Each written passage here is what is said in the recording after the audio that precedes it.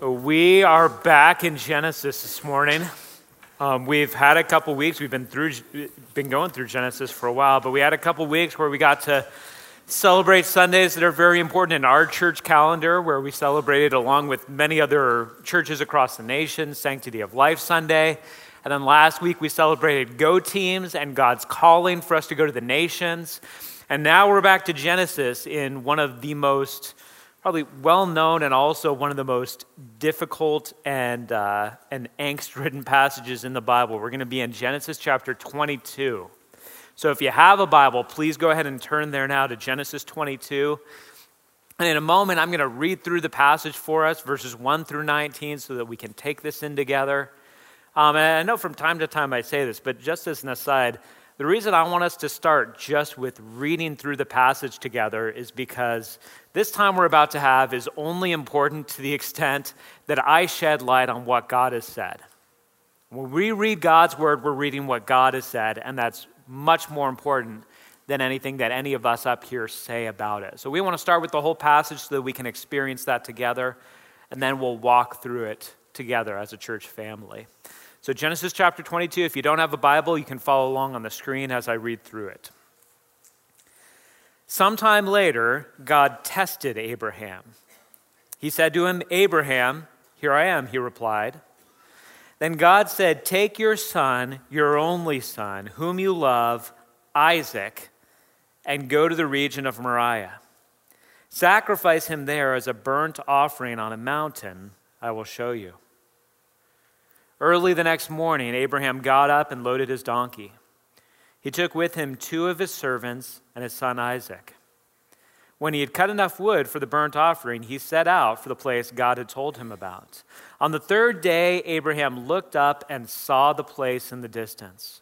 He said to his servants, "Stay here with the donkey while I and the boy go over there.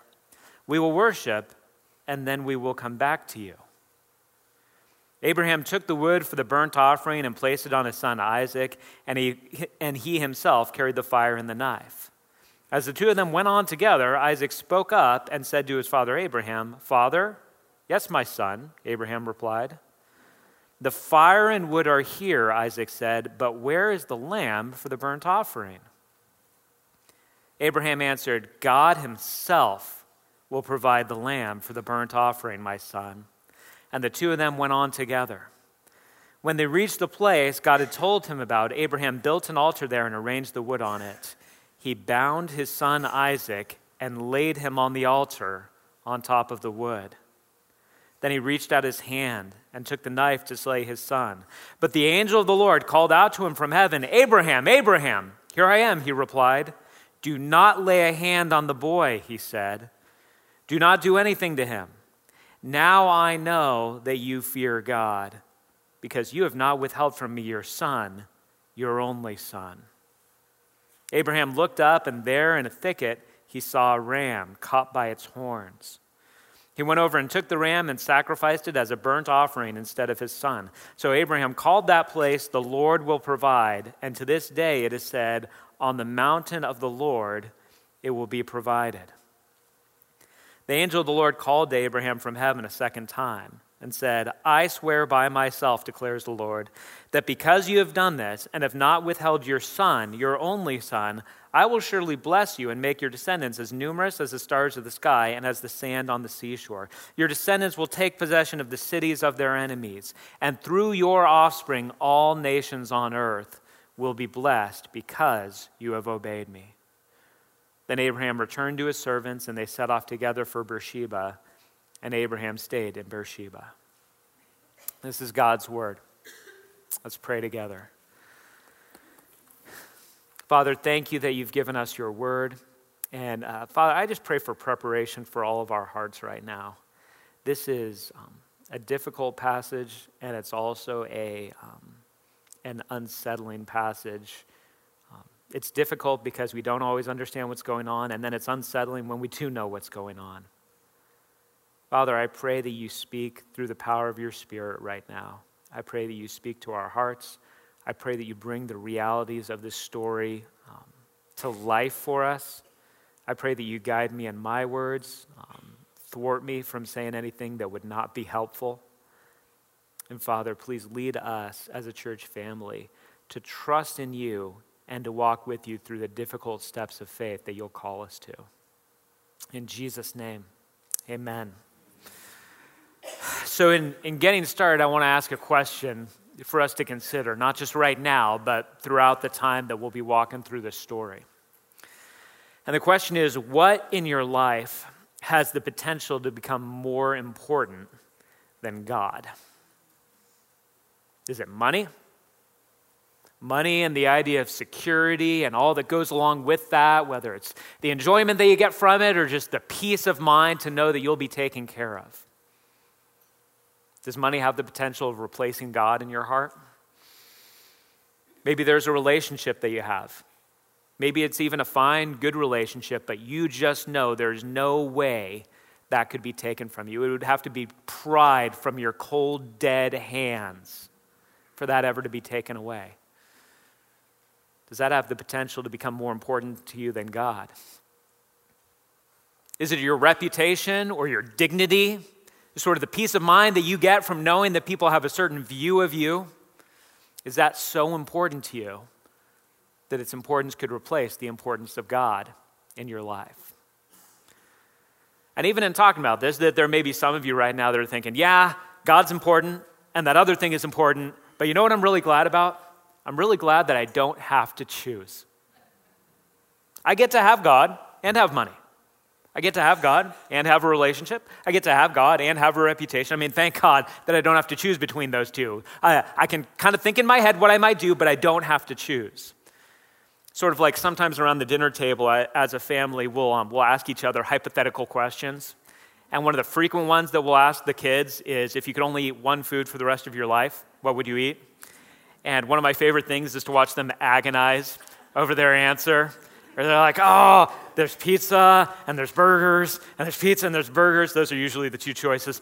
And I really like pizza, but I don't want to go without burgers. And at some point, after it's been like 5 minutes of agonizing, I say, now you understand you don't actually have to choose right now. You understand we're not actually asking you to do that. And we might be thinking that same thing. All right, this is a nice hypothetical question. What would I do if I had to choose between God and this other thing? But thankfully, I don't have to choose. But the news is, you will have to choose. God will put you to the test, and you will end up finding out if those things in your life are more important to God, if you are more devoted to them than you are to God. And the bottom line is, sometimes those things that can raise to the level of being competitors with God aren't even sinful things. Sometimes they are, but sometimes they're not. But what we're going to discover through this passage is that our devotion to God is tested by whatever could most easily replace him.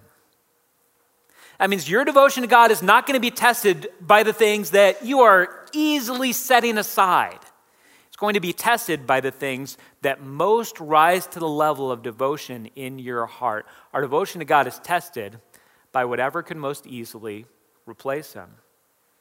And so the question that we get to wrestle with as we walk through this time is, how do we remove the limits on what we're willing to offer to God? And as we do that, we get to walk through a story where Abraham was dealing with that exact thing. How far is he willing to go? What is he willing to do in order to show his devotion to God? And we've already read through it. We're going to walk through it again in kind of part by part. Let me just say now, this is one of the most troubling passages in the Bible. Just objectively, it's troubling. It deals with child sacrifices. This is very disturbing and troubling to us. At the same time, it is one of the most profound and important passages in the whole Bible. And as we're going to see towards the end, it also is at least a whisper and maybe a shout to the message that we would end up having through Jesus. So we're going to walk through these verses. The story kind of breaks up into three pretty simple parts. At the beginning, we have the nature of the test. We have God testing Abraham.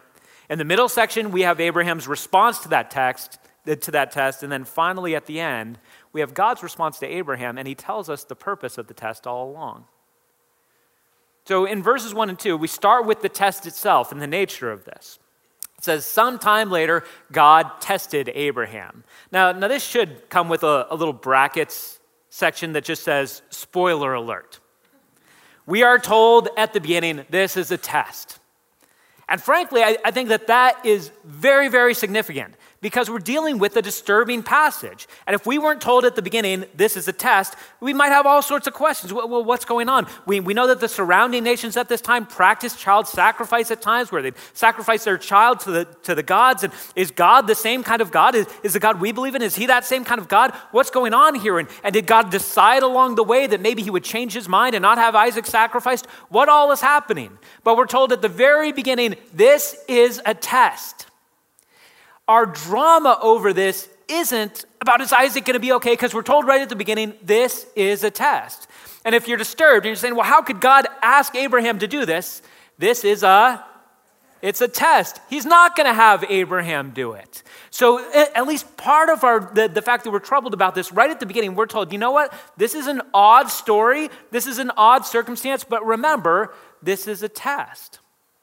In fact, Bruce Waltke in his commentary says this, and I think that it's very insightful. He says, the focal point of the story is not the danger to Isaac, but the danger to Abraham in his relationship to God. He goes on to say, the Hebrew word tested does not mean to entice to do wrong. With a personal object, it means to test another to see whether the other proves worthy.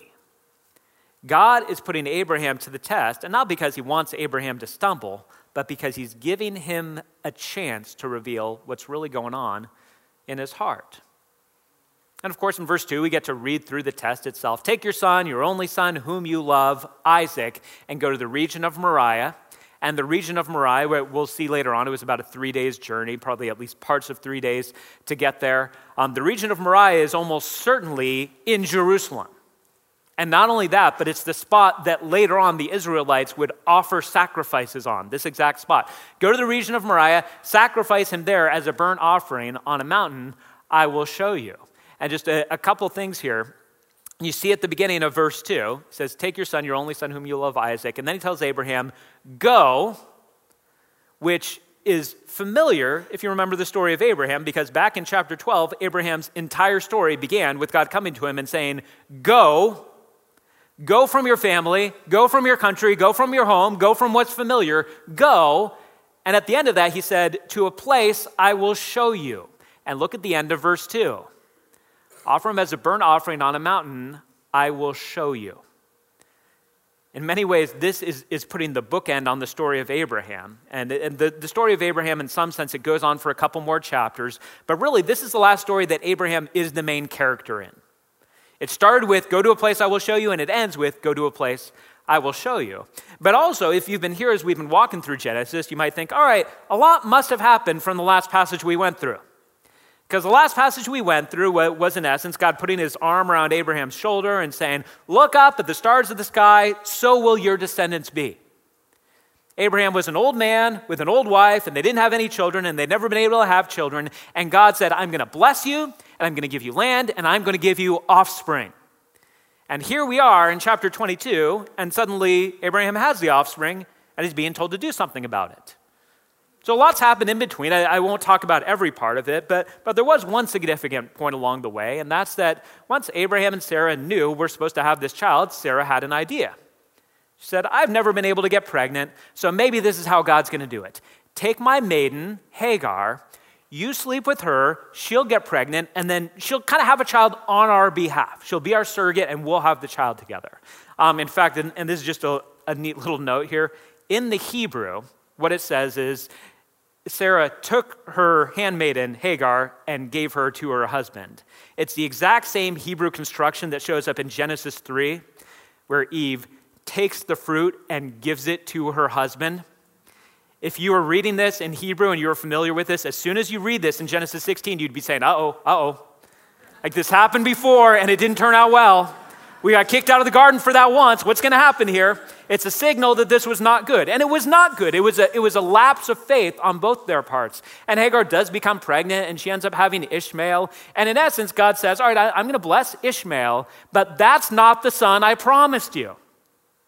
Genesis 17, he changes Abram's name to Abraham and Sarai's name to Sarah and reaffirms the promise and gives them the covenant of circumcision.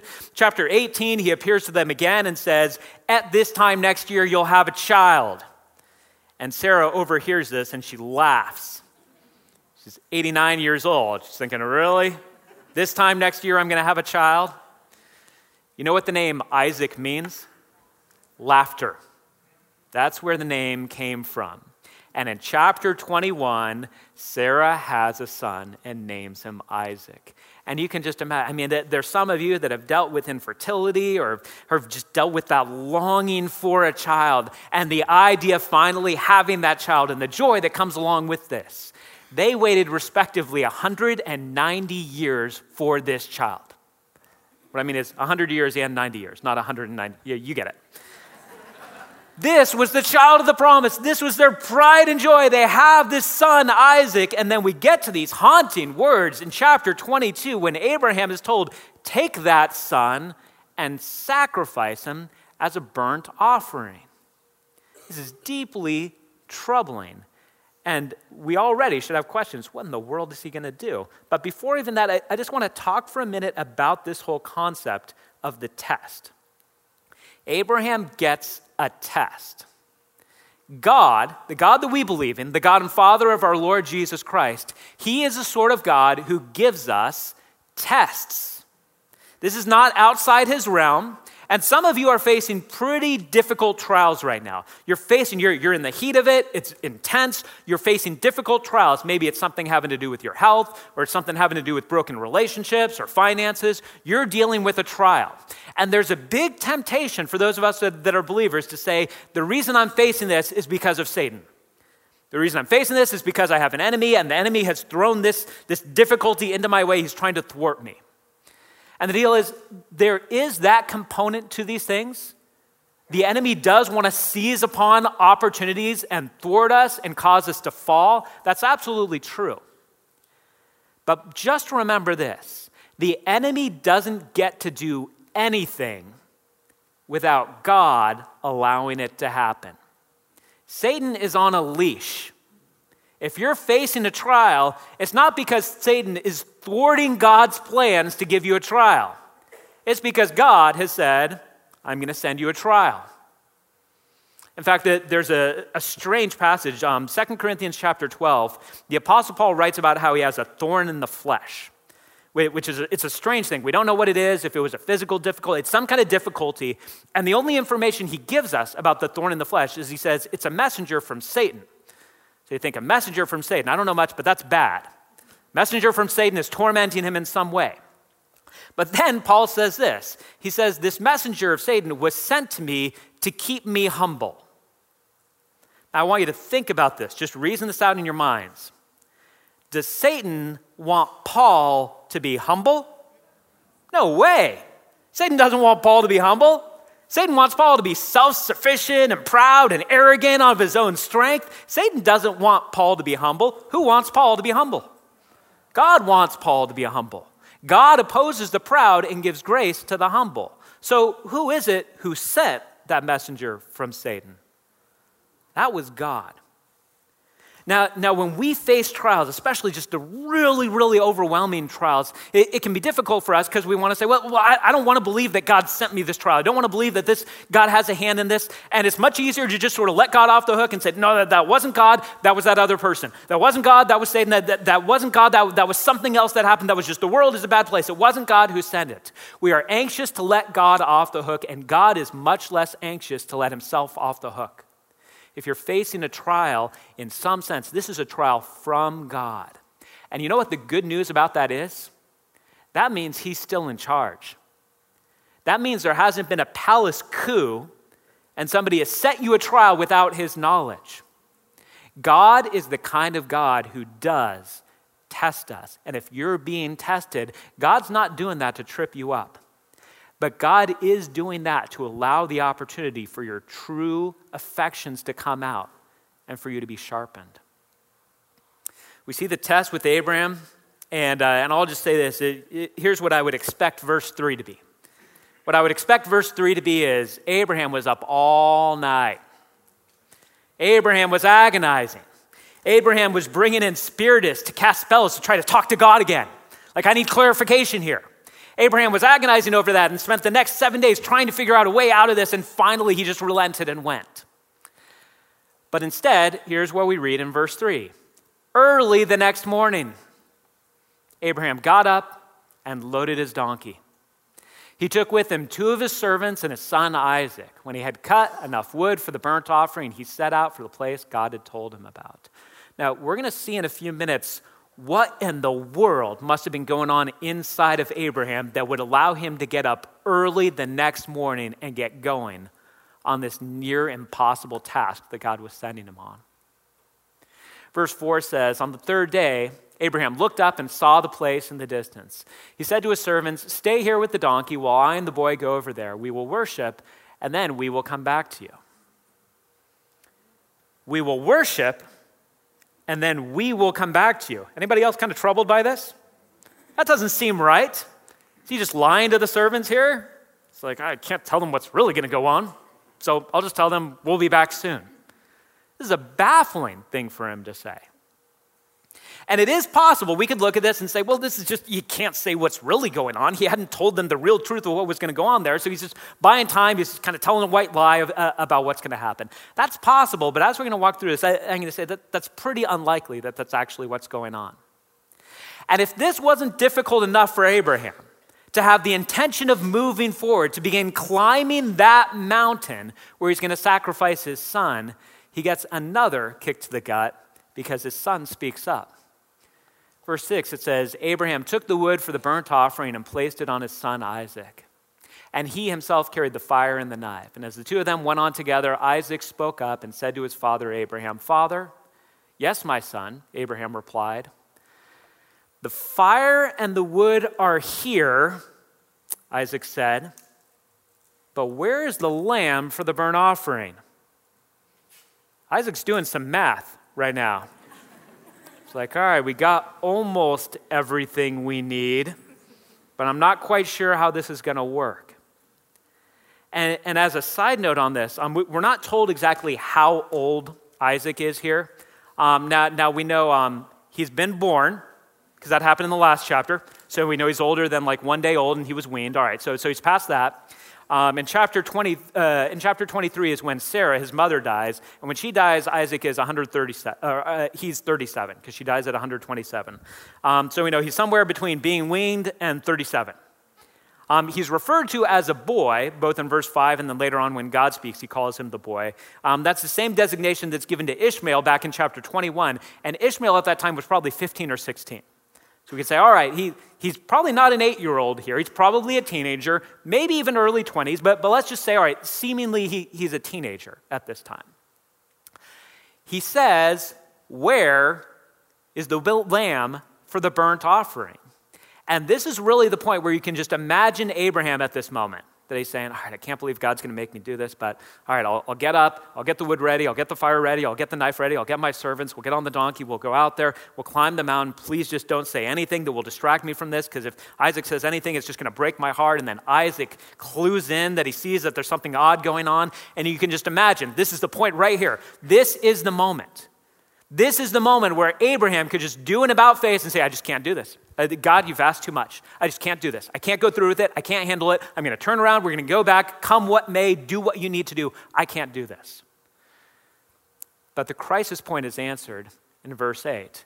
Abraham answered, God himself will provide a lamb for the burnt offering, my son. And the 2 of them went on together. Now, this does bring us the question, what exactly did Abraham expect was going to happen here? And we don't know for sure, but it seems like Abraham thinks that there's going to be some kind of divine intervention. There's going to be something that happens here, because he said back to the servants, we'll be back. And then he says here to his son Isaac, which again, I guess if you want to, you could chalk up to another just harmless lie, or a lie that he just can't figure out any other way around. So he says, God will provide. I don't know. God will provide. We're not told, other than these statements, a lot of what was going on inside of Abraham's head, but the author of Hebrews gives us an interesting clue. Hebrews chapter 11, verses 17 through 19. If you're really, really fast, you can turn there. If not, you can just listen as I read it for us. It says, by faith, Abraham, when God tested him, offered Isaac as a sacrifice. He who had embraced the promises was about to sacrifice his one and only son, even though God had said to him, it is through Isaac that your offspring will be reckoned. And here's the key verse, Hebrews chapter 11, verse 19. Abraham reasoned that God could even raise the dead. And so in a manner of speaking, he did receive Isaac back from death. Here's our best guess at what Abraham is thinking. He's walking up the mountain with his son, and he's saying, God made promises. God made promises, and they weren't vague. Isaac doesn't have any children yet. My offspring is going to come through him. The blessing is going to come through him. And yet I'm supposed to sacrifice him. So I don't know what's going to happen here. But maybe what's going to happen is God is going to have me go through with this, and then God is going to raise the dead. Either way, at some level, Abraham believed, we're going up this mountain, we're coming back down this mountain. And his reasoning for being able to do this is that he said, God will provide. Why was he able to get up early in the morning? Because Abraham believed somehow God will provide. Why was he able to walk up that mountain? Because at some level he believed God will provide. Why was he able, as we're going to see in a minute in verses 9 and 10, why was he able to get to the point of raising the knife where he really was going to go through with it? Because he believed God would provide. In fact, skipping ahead, you may have noticed this when we were reading through the passage earlier, but verses 13 and 14, we see that Abraham names the place God will provide, and then a saying comes out of this place. And the saying is, on the mountain of the Lord, it will be provided. And just think of this. Years and centuries later, as the Israelites are walking up this same exact mountain to offer their sacrifices, and maybe one of them is bringing the first fruit of the flock, of the grains. That they've had the harvest come in and they're offering the first fruits. And they're saying, all right, we're offering the first fruits. We don't know if God's going to provide the rest. This is a little bit scary. We're giving this up. We're giving up the crops. If God doesn't come through, we're in a lot of trouble. But you know why we're still going to offer the first fruits? Because on the mountain of the Lord, it will be provided. We are putting ourselves in a position where we are absolutely banking on God's provision, and if God doesn't come through, we're out of luck. On the mountain of the Lord, it will be provided. And this is a moment where it's good for all of us to ask, how is it that I am going to be capable of climbing the mountain of faith and being willing to offer to God what's most precious to me? How is it that I'm going to be able to ascend that mountain, climb up there, and offer to God my career if that's what he calls from me? And maybe for some of you right now, that is what God's calling you to do. Maybe right now you're in a job where you are being forced to compromise your integrity, or you'll have to get out. And you've been delaying it, and delaying it, and delaying it. And now God is calling you to climb that mountain and make that sacrifice. And you're looking at your life and you're saying, how are we going to be taken care of? What kind of career am I going to have? Or maybe God's calling you away from that, not because there's an integrity issue, but just that God is calling you to do something else with your life. And you know it's going to be a major pay cut. You know it's going to be a major shift. And you're saying, how are we going to be taken care of? How is this going to happen? How do I know I'll be okay if I make this sacrifice? And the reason that you know it's going to be okay is because on the mountain of the Lord, it will be provided. Some of you right now may be in relationships, romantic relationships that you just need to get out of. It's done, it's time to get out. Either it's unhealthy or maybe you're sleeping together, so you're living in sin because of this. And it's time. You need to let that go. But that's terrifying. And the reason that's terrifying is that what's going through your head is, will I ever find anyone else? Will I ever find love? This might be my only shot at it. What's going to happen if I give this up? What's going to happen if I climb this mountain and sacrifice this thing that's so important to me? And what's going to happen is that on the mountain of the Lord, it will be provided. And some of you right now are dealing with reputation. And you're saying, you know what? I've got something going on in my life. I need to talk to other people about it. I need to talk to somebody else. I need to either confess a sin or I need to talk about this dysfunction that I'm experiencing, because if I don't, I'm going to be taken down. And God is clearly calling me to open up about this. But if I open up about this, my reputation before that person, it's going to go down. My dignity is going to go down. And just by the way, that may be true to a small extent, but chances are your view of your own reputation is a lot higher than that other person's view of your reputation. So you're like, oh, they're going to be crushed and have such a different view of me. Maybe not. Maybe they already kind of knew you were messed up. But nonetheless, it's frightening. And you are climbing that mountain. You're saying, I don't know if I can do it. I don't know if I can fess up. I don't know if I can talk to them about it. On the mountain of the Lord, it will be provided for you. Some of you are dealing with adult children right now that are making terrible decisions, and you are currently enabling them. You're currently walking in a way that they are able to continue in their destructive behavior because you are unwilling to do the hard work of backing off. You still want to control the situation. And you're sitting there asking the question, but what's going to happen if I really offer that up to God? On the mountain of the Lord, it will be provided. Here's what Abraham is banking on. Saying, I don't know how this is going to work out. I don't know how this is going to flow out, but I'm going to put all my trust in the fact that the God who's asking me to make this sacrifice will somehow provide and make up for whatever's going to be missing after this.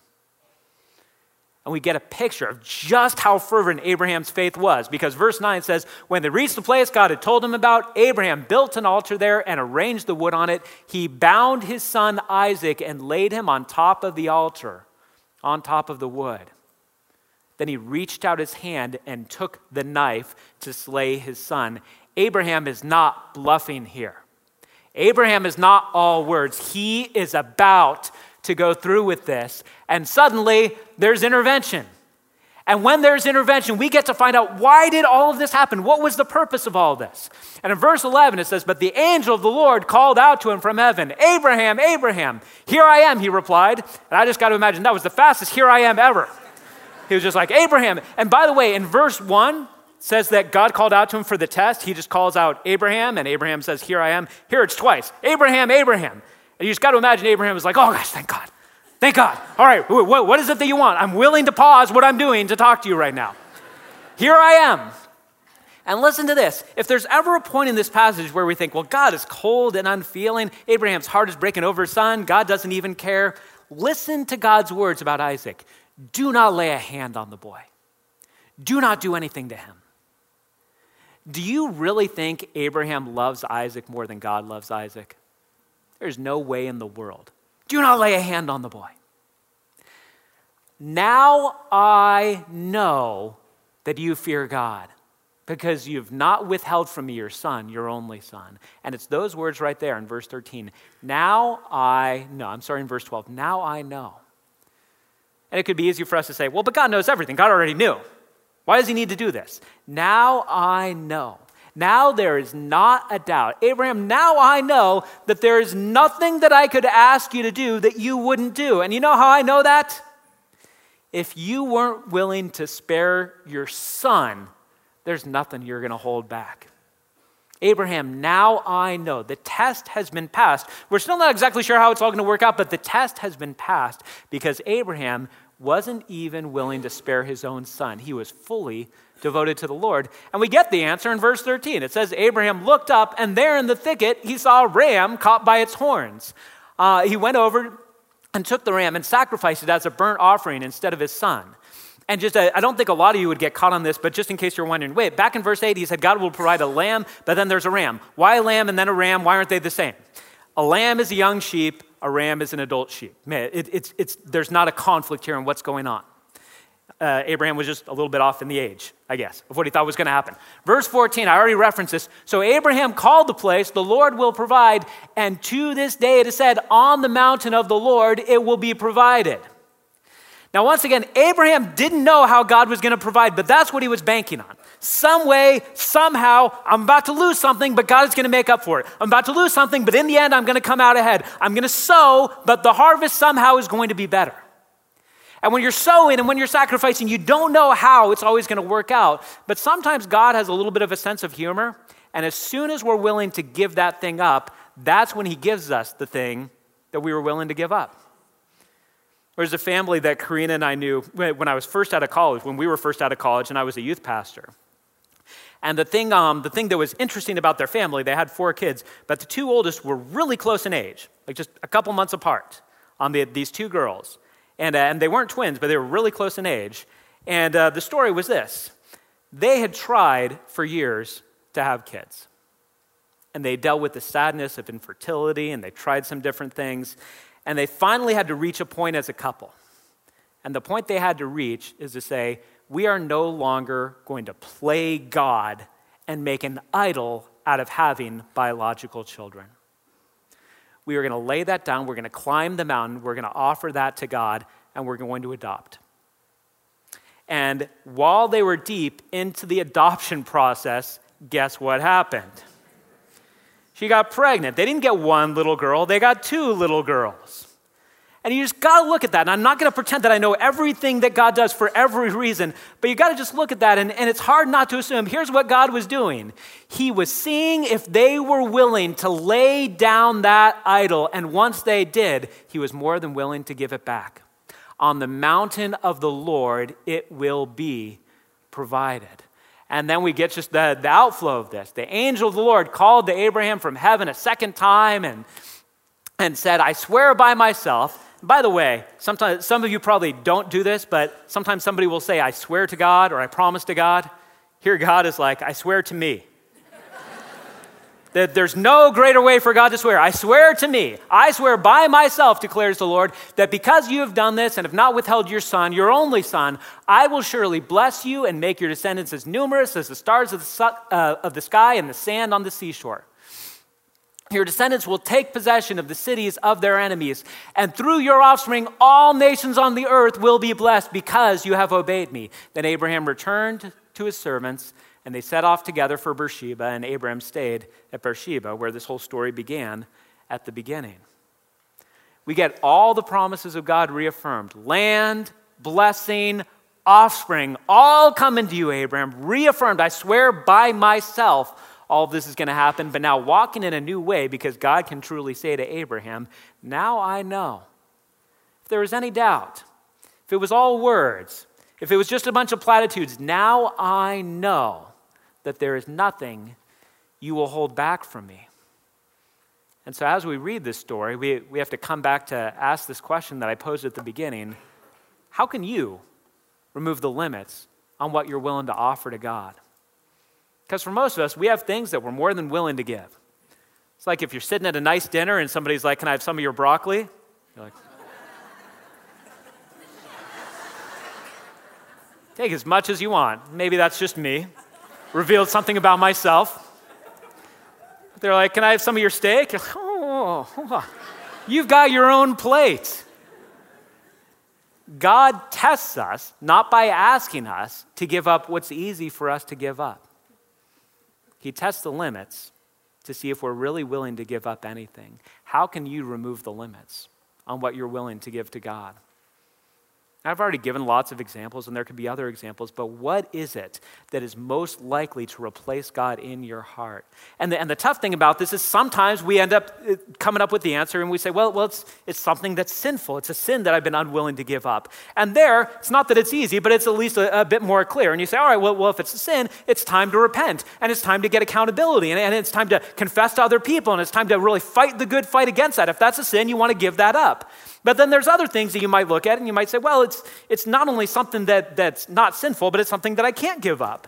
And maybe you're resonating with this story and you're like, really, the potential idol is my kids. It is my family. And I'm not supposed to just give them up. Like that's something that God has brought into my life. So what am I supposed to do about that? And I don't know exactly how all we work through that, but I know one thing that we do is we consistently, prayerfully commit that to the Lord. Say, all right, she's not my wife, God. She is your child. All right, God, they're my children, but I'm just sort of the underparent. You are the true parent. We commit them to the Lord. We don't try to control the situation.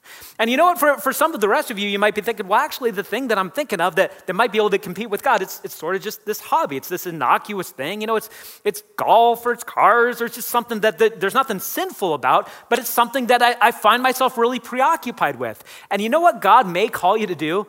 God may call you just to take a month off. You might want to test yourself. You might want to take a pretest and say, if God ever calls me to give this up, I'm not sure what I do. So you know what I'm going to do? I'm going to do a trial run. I'm going to get away from this. I'm going to turn off social media for a month. I'm going to walk away from this hobby for a month. I'm going to cut this thing off for a month because you know what? I need to find out if I really can do it. I need to find out where my heart really is. God is calling us to be ready for the time that he gives us the test. And when he gives us the test, the way that we are going to survive that test is if we are absolutely convinced that on the mountain of the Lord it will be provided for us. But let me just bring something else into view that we don't want to miss from this passage. God was able to say to Abraham, now I know. And don't you want to be able to say to God, now I know? Don't you want to be able to look at God and say, God, you're asking me to do some hard things, and it's really scary for me to give up. But you know what, God? Now I know. Now I know that you never hold out on me. Now I know that you love me deeply. Now I know that there's nothing that you wouldn't do for me. Now I know. Don't you want to be able to say to God, now I know? I want to read for you Romans chapter 8, verse 32. And I want you to listen to how eerily connected it is to the passage we just went through. He who did not spare his own son, but gave him up for us all, how will he not also, along with him, graciously give us all things? God said to Abraham, now I know, because you didn't even spare your son. We get to say to God, now I know, because you didn't even spare your son, your only son, the son you love. If there's ever any doubt of God's heart towards us, if there's ever any doubt of God's commitment to us, we really get to say, now I know. How could I question that? God sent his one and only son, not only to come to this earth and humble himself, but to be slaughtered on our behalf. And Jesus didn't have a ram show up as a substitute for him. He was the substitute for us. We are brought into the family of God so that we can say to God, now we know that there's no way you'll hold back. By the way, you might have noticed there's some eerie things in this story that connect it to Jesus. Anybody notice on what day Abraham noticed the mountain? On the third day. Anyone notice who pulled the wood up the mountain? It was Isaac. Who pulled the wood up the mountain about 2,000 years after this? Jesus carried his own cross. There is no coincidence with this story. This is God maybe whispering, maybe shouting early on, giving a shadow, giving a picture of something that he would do in a much greater way, of a father leading his son to slaughter. And then a father who didn't spare his own son, but sent him to be slaughtered so that we could be adopted into the family. Whatever it is that you're facing, whatever it is that God is calling you to give up, to be willing to offer to him, you truly get to say to God, now I know that there's nothing you'll ever hold out on me. On the mountain of the Lord, it will be provided. Let's pray. Father, this is heavy, and we just know there's parts of this passage that are hard to understand, and then we also know even when we do understand them, they're still hard, because you're calling us not to a casual connection with you. You're really calling us to be fully devoted. And that's scary because it means that we have to be willing to give up things that we don't want to do without. Father, I pray that you lead us by your Spirit. I pray that you lead us by faith. I pray that you remind us of the many times that we have seen you come through, the many times that we can look back on and say, God provided, and so God will provide. Lead us as people of faith, walking forward with open hands before you. And Father, I pray for the people who are in here right now who are in the heat of things and are being called to give up something. I pray that you fill them with the courage that they need. I pray that you lead them up that mountain by the hand. And Father, I pray that you speak words of encouragement and comfort into their hearts so that they truly know that there is nothing that you hold out on those that you've committed yourself to. We pray this in the name of your great Son, who you didn't spare, Jesus Christ. Amen.